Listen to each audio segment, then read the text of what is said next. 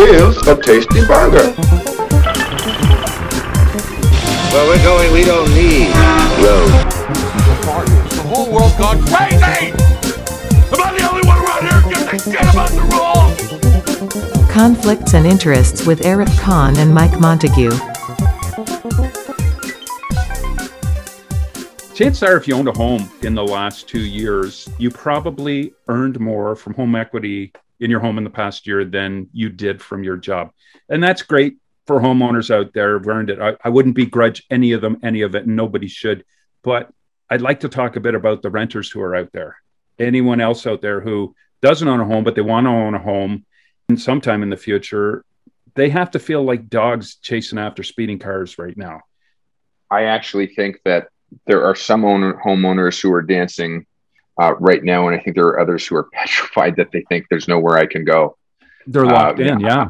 I can't afford to move, or I wouldn't qualify again to move. No. So yeah, first and foremost, I think that we're living in a generation that has allowed activism to shame people for natural appreciation in their home, for having somehow been fortunate enough to work their butts off and been fortunate enough to scrimp and save and been fortunate enough to time the market right and save up for a down payment. And you know what?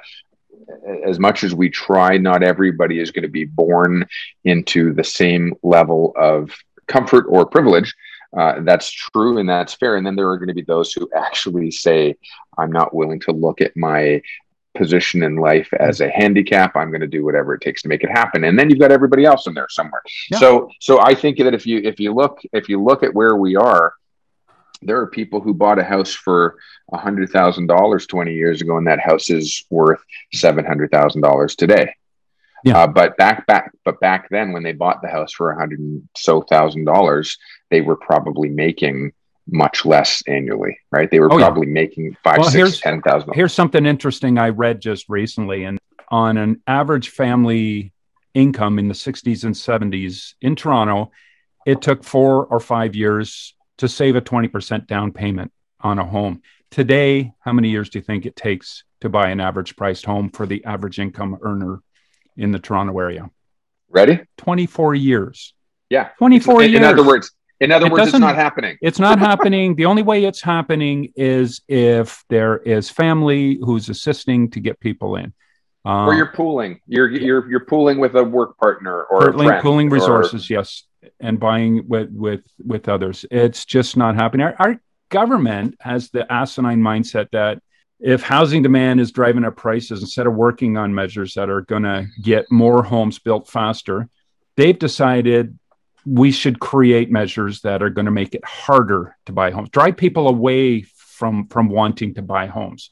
In effect, they want to drive down demand of the lower income buyers, but those same lower income buyers, they now have no choice but to continue to rent, which is driving up rental demand, which is driving up rental rates and making it even harder for Canadians to save and buy a home. So it's how do you draw a flow chart for a podcast? Yeah, you don't. You need to be articulate and with the magic of your poetic words and your acumen there, Arif. So let her go. Aren't we all fortunate that here I am? You cannot have this conversation in isolation of literally everything else that's going on in the world. Literally. Okay, everything else.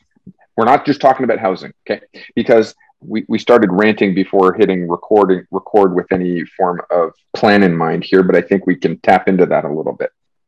We don't have the supply we need, and we recognize that. And that's what we've been talking about for a few years now, Mike, is that the answer is not artificial manipulation by the government or regulatory bodies to try and stem the natural market direction of home prices. It's supply and demand, folks. I don't care which country you live in, supply and demand, unless we're going to a completely socialist. We need to change the formula up, but we have the land. We have more land per capita than probably anywhere but maybe Russia. We've got a generation that we cannot afford to take care of as they go into their senior years, into retirement, because CPP is underfunded, OAS Yeah. is underfunded, and the formula is broken. What the hell does that have to do with housing stock and prices Well, today? everything's coming to a head. Everything. Yeah. Everything. Which is why we have the immigration we do. Yeah. We don't have enough natural childbirth from Canadians, if you will, domestic Canadians, to replace our raging to Canadians. replace. So we have immigration.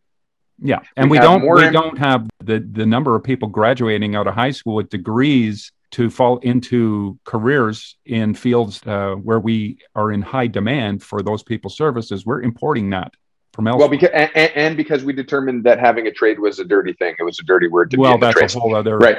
But now, actually, if you look at I think it was Globe and Mail or National Post, one of the other newspapers, I apologize for getting it wrong, probably stated that employers demanding that's the end to the 4-year university degree because we need workers sooner.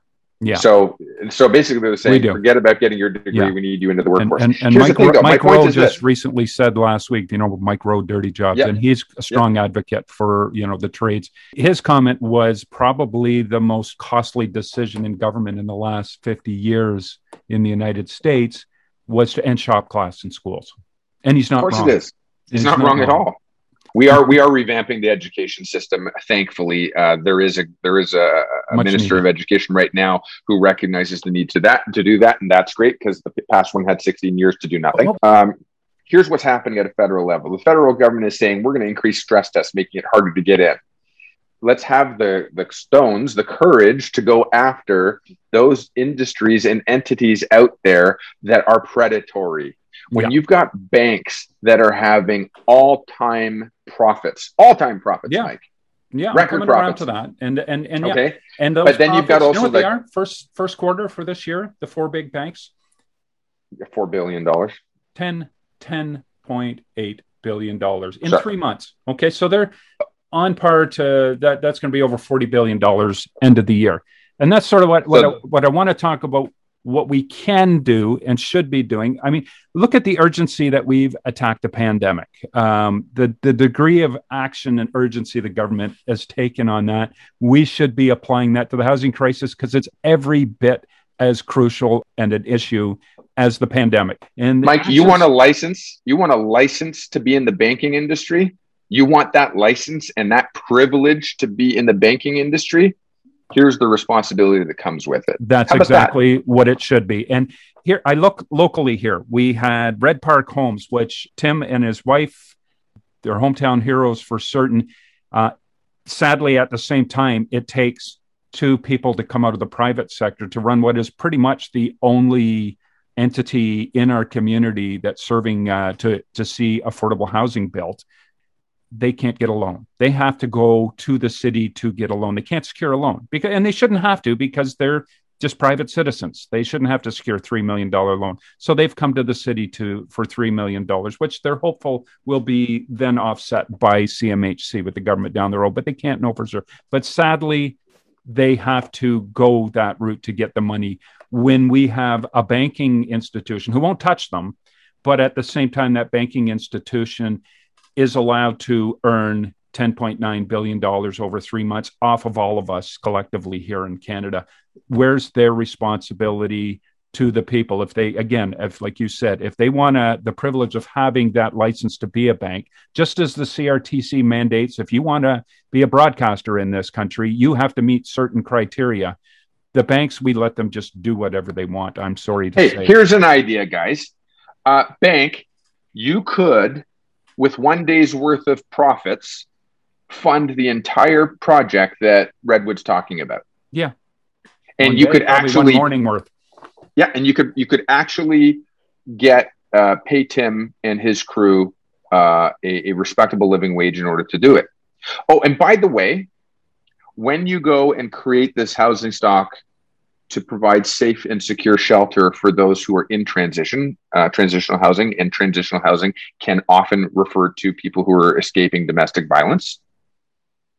At any one time, there would be 12 units on this first project, 12 units. On the other project, 100 units. But on the first one that they're talking about, 12 units worth of people at any one time for 364 days, or up to 364 days who would be transitioning through your system, while they get their life in order, while they get the services and the supports that they need. But let's just assume that they themselves become future homeowners or have an aspiration to become future homeowners. Mm-hmm. Wouldn't it be amazing if your financial institution that put the bill for this interim housing, wouldn't it be amazing if you could have perhaps 6 of the 12 become future clients? Yeah. There would. Right. And by the way, next year, 6 more, and next year, 6 more, and next year, 6 more. Right. Well, I'm sorry. Instead of mandating, I agree with you, but instead of our, local government mandating private developers to have to provide X number of affordable homes, if they want to build their project, let's mandate at a federal level that our banks have to provide X number of dollars in secured loan, even if the government has to secure the loan, but you have to provide funding that meets checkbox. We're not just going to throw money around willy-nilly, but it meets those checkbox of qualification as being affordable and low-income housing across Canada. But you have to meet those targets every year. That has to be made available. You're still going to make your profits, and you probably won't lose any money doing this, because if the government backs it, it's going to happen.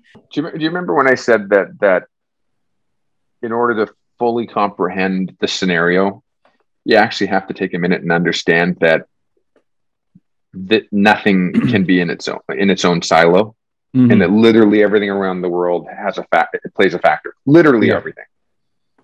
When you take the fact that the municipality is the least funded level of government that actually puts out the most dollars into impacting residents. Yeah. Period. That's not open for debate. Okay. Mm-hmm. Municipalities do the most with the least. Yeah. Okay. And then you realize also the vacuum that gets created when one standalone or a handful, 30, 50, who cares? Municipalities out of the 440 municipalities in Ontario and thousands of municipalities in the country. A municipality trying to do this on their own is actually removing the sense of urgency that the federal government should be feeling to create a national strategy. We're enabling the kind of apathy that's taking place out there already.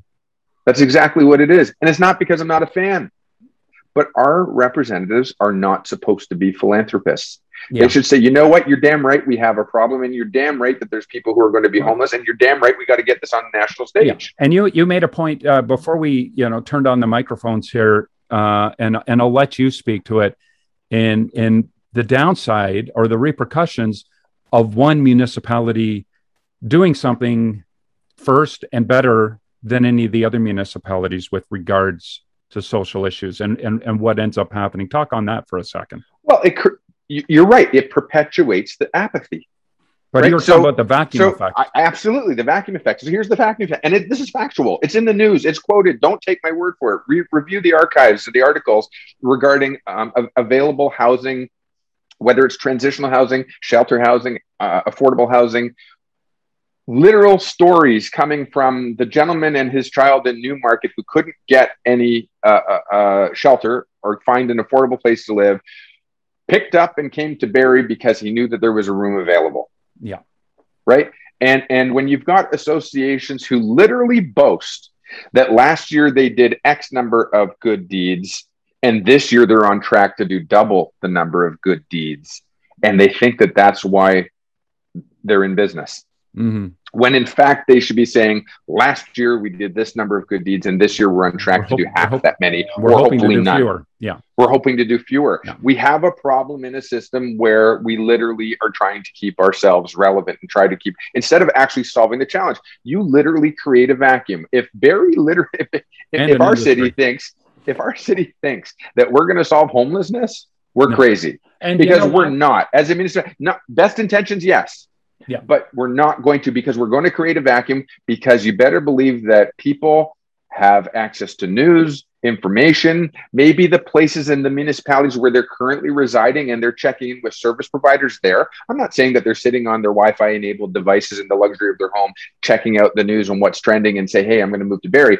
But maybe their caseworker does. Maybe their social service agency is saying, hey, you know what? I really care about you and you need a home. And the municipality that we're in wherever this may be, an hour away, we don't have anything for you. But if you happen to go to Barrie now, you're going to get a place. Yeah. And the overriding point, if I read what you're saying right, is that you leave it to the municipalities and you create these little vacuum spots where surrounding communities will gravitate to. And it's an ineffective system when compared with if the federal government was overseeing it and it was provided at a more evenly distributed level or to the level where it's required. And that's, if we all believe in this, Mike, if we all believe in this as Canadians, if it's a referendum, if it's something for, election worthy and campaign worthy, then I will vote for it. And I would vote for it. You'd get my support. I'll pay my fair share. I'm willing to pay my fair share. And I'm willing to pay my share here where I live to have somebody else who lives 3, 4, 5, 10 hours away from me get a home. I'm willing to pay my share. No, COVID. I want to. Yeah, COVID, as bad as it is, has reaffirmed to us as Canadians that when up against the wall, when it's scary, when it's dangerous, we can act. We can act. I mean, I don't know that we've had since probably not going back until World War II have we had such a call to duty here for Canadians, and we've met the challenge, and overall, with a few hiccups along the way, we've dealt with this in terms of dollars and just sheer volume and scale. We can do this. And if we apply that same energy and determination towards the homeless issue and the affordable housing issue in this country, I'm confident it could be done. And you know what? We're always going to see homelessness and housing affordability being an issue, but it has gotten increasingly out of hand in almost every city. It's about political will. Yeah, right. It's about civic will as well. Yeah. Well, look at the 10 cities enough, we'll do it in the States. Like, look in LA. I mean, if we think, when we have a few people on the streets in Barrie or Toronto, that's an issue. LA literally has over 10,000. I think it's 20,000 people who are declared as homeless who are living in tent cities. Yeah. And this past week in Toronto, they interviewed on a tent city in the Trinity Bellwood Park area of Toronto, and the optics weren't good. I mean, a couple dozen homeless people and probably as many or more police in riot gear and on horseback showed up. You think they would have learned from past encounters. We should have been sending in social workers, I'm sorry, to try and talk to these people into moving into shelters and providing whatever assistance they need. It was well intended, I'm sure. At least probably the mayor thought they were doing what they needed to do, but there's diametrically opposed views as to how to deal with it. Yeah, I'm gonna argue a point though, because I actually, that's again sounds ideological to me, and I'll tell you why. One, it is a public health crisis. Yeah. It's a public health issue, and it doesn't matter what the intent is, and it doesn't matter the white glove approach that you think you're going to use. You're going to tick somebody off. We know that. Yeah. Here's the thing: the encampment is a public health crisis. You cannot say that you care about the homeless and that you don't care about the public health crisis in the same sense. You can't. When there's no sanitation, when there are discarded needles, when you are responsible, by the way, when you're responsible to all citizens, including just those who cannot care. When you have to care for all who cannot care for themselves. And that can include children and youth as well, who may be running around stepping on something that is unsafe, right? They're going to get cut. They're going to step on a needle. When you look at what happened here just a week ago in Barrie, and you look at they had to clear an encampment to make room for highway widening. And it's in the news that says they brought with them health counselors and mental health counselors. They brought with them counselors in general, right? Who work with those who are underhoused and homeless, right? And they had a police community services officer there, but they carted out, I don't know if it was 100 or hundreds of pounds. It was one or the other, 100 or hundreds of pounds of waste. Yeah. Including thousands of discarded needles. Mm-hmm. Thousands. They didn't say 5 or 10. Yeah, And 5 or 10 would be bad. over a time period, they've accumulated. Thousands of discarded needles. We're not doing ourselves any justice by pretending that if we build 12 units, and by the way, different purpose, transitional versus, right? Yep. There's transitional versus affordable or housing for the homeless. You cannot assume that you build it and they will come. You build it and they're going to come, sure, from everywhere else. But you cannot say that you're going to end homelessness, because there are those who have decided they cannot live inside under someone else's rule and with neighbors. Again, you touched on it. They'll come from everywhere else if we do it as a municipality and we stand out. But ultimately, it should be the financial burden and responsibility of government at federal, provincial levels to, in conjunction with the lower tier municipal governments, to create affordable housing.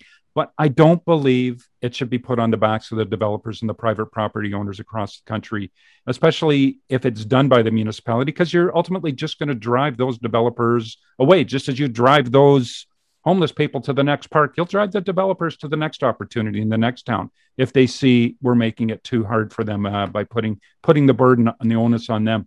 Yeah, we had a developer and someone in real estate, though, who gave a slightly opposing view. Because remember, there are different services and programs available. There's the CMHC program, and there's other incentive programs where they can get a relief from taxation or relief from development charges, or they can actually get a subsidy to help build. But the question that remains unanswered is the government's definition of and standard for what is affordable housing. And my argument is that if somebody couldn't afford, you said it yourself, by the way, that it used to take the average Torontonian, I think was the statistic that you used, about 4 years to save up for a 20% down payment, or to save up for a down payment. I don't know if you said 20%. And today, in today's number, it's over 24 years. In my opinion, it's non-existent. They will not save unless they have outside help. If their income hasn't doubled as well, to at least keep them at zero. Forget about in a better position, but at zero. If their income hasn't doubled, listen, they're losing exponentially right now. So if the housing that gets built in collaboration with government under current programs, in collaboration with the developer, is netting affordable housing by whatever definition we're using today of affordability, which is based on market, versus the reality, then we're not actually solving the problem. Yeah. And bottom line summary is government needs to invest far more than it does into affordable and subsidized housing and social initiatives that reduce the need for that housing. And there needs to be better partnership processes in place between government, the private sector, and property owners and developers that don't hinder development, but instead encourage the creation of more affordable housing within the private sector. We need to provide better and more access to programs for drug rehabilitation and for integrating people who have fallen through the cracks back into society. We're falling short on all those things. And the better and more access to programs we have to reintegrate people, and people who've been incarcerated, who, when they're released, they're just thrown out into the street. And a lot of them end up on the streets of your town. We need an education system that more realistically prepares and encourage our youth to work in industries where they're most needed. I mean, we need carpenters and engineers and fewer philosophers and consultants out there. Shop class was allowed to fade out of schools. And that was probably, as Mike Rowe said, one of the most costly mistakes our country has made in the past 50 years. When you've got a system that doesn't demand that those who have the privilege of reaping billions, as you said, 10.4, I think you said, $billion in one quarter. 10.8, excuse me. That's off by a whole house. $10.8 billion in one quarter. You could solve the problem, period, end of story. And I'm not saying don't make profit. I'm saying share responsibility. I'm also saying that there is no willpower by any government so far to take on the lobbyists. Right. No, I know. And those who are lobbying are the banks. Those who are lobbying are the Visa cards of the world, who are charging 19% interest. Those who are lobbyists are the payday loans and the Fairstones of the world, who are charging exorbitant amounts of money, whether it's 9.9% or whatever it is. And update our banking and lending systems so that those who are willing to build houses that meet the affordable housing guidelines can then borrow more easily and can receive low interest or interest-free loans secured by the federal government. That's the formula that would work, and it's as simple as that, and it can be done. If we can inoculate the population of a country in 6 months against a pandemic for billions of dollars, then certainly we can help to reduce the social issues. The social issues from that are coming our way in the next 20 years from homelessness and unaffordability are probably going to be more expensive over the next 20 years than any of the dollars spent to fight this virus in our country. But here's the other argument, Mike. If you can inoculate an entire population in 6 months, you sure as hell could go after re-educating our citizens who continually put themselves in a bad position. Where? Why? Because I can go buy a couch from a big box store for zero interest, zero payments for 12 months. And by the way, when I don't make my payment in a year from now, it's 38% aggregate from day one. And nobody's reading the fine print. Yep. When I can go to Easy Home Financial, when I can go to payday loan on the payday loan, street. When I can go to any one of the big box hardware stores, Lowe's, Home Depot, Rona, whatever, and sign up for my free 6 months this and whatever else that I'm going to do so that I can make my big purchase that I'm going to forget to pay. When I can buy a car, when I can buy a furnace, when I can do all of these things that are going to put me in financial ruin. A lot more people have been leveraging themselves. I imagine there's far more run-up credit cards over the past year and a half than there was in the previous year and a half. Lots we can be doing better. We should probably wrap it up. And I do want to put a kudos out there again to Tim and Rhonda Kent, who are our true heroes in our community, for better or worse, our only heroes in that regard, I would say. Damn straight. When I would much rather see that there are dozens and dozens of Tims and Rhondas out there, and dozens of, well-earning corporations who are getting behind this by their own accord, not because they're mandated by government, but because they want to get involved. They're about as low profile and low key as you can get. And you're absolutely right. By the way, they do great quality. They're in it for the right reasons. They're not looking for the soundbite. They're not looking for the platitudes. They're just if you actually get to know them, you'll see that they also have a training program, and they are teaching anybody, but I believe including many of the clients who are taking them up on accommodations.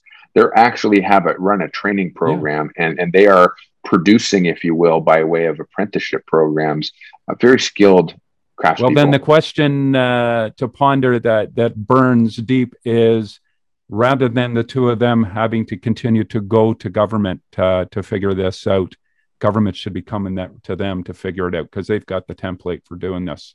I want to wrap it up with this, Mike, and it really comes down to will, and it comes down to, like I said before, and maybe this falls on deaf ears, but we need people who aren't looking to have a selfie. We need people who aren't looking to have a spotlight that pats themselves in the back.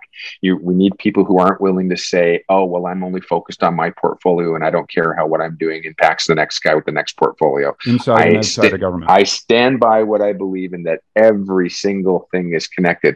And if you want to tackle a challenge that is as enormous as the one that we were talking about today, then you've got to take an initiative that says, I'm willing to sit at the table as education minister across from the finance minister, across from the minister of infrastructure, across from the minister, and get all the brains to, and by the way, more importantly, the actual people who are more educated, who are actually living and doing it out on the street, so to speak, the actual real life practitioners, and come to the table and collaborate and say, how does what I'm proposing, how does that impact everybody else? And what things do I need to take into consideration? And you need to actually be willing to humble yourself and say, I'm probably the guy who's got the spirit and the heart, but not the education and not the brain trust to make this happen. And I need your help. Well, let's just stick a pin in this conversation, Arif, because it's certainly a topic that deserves further discussion. And let's get some guests on here who know more than you and I, who can enlighten all of us further, because it's a discussion that needs to continue. Yeah, always a good time, Mike. Excellent. Have a good one, Arif. You too. full tank of gas, half a pack of cigarettes. It's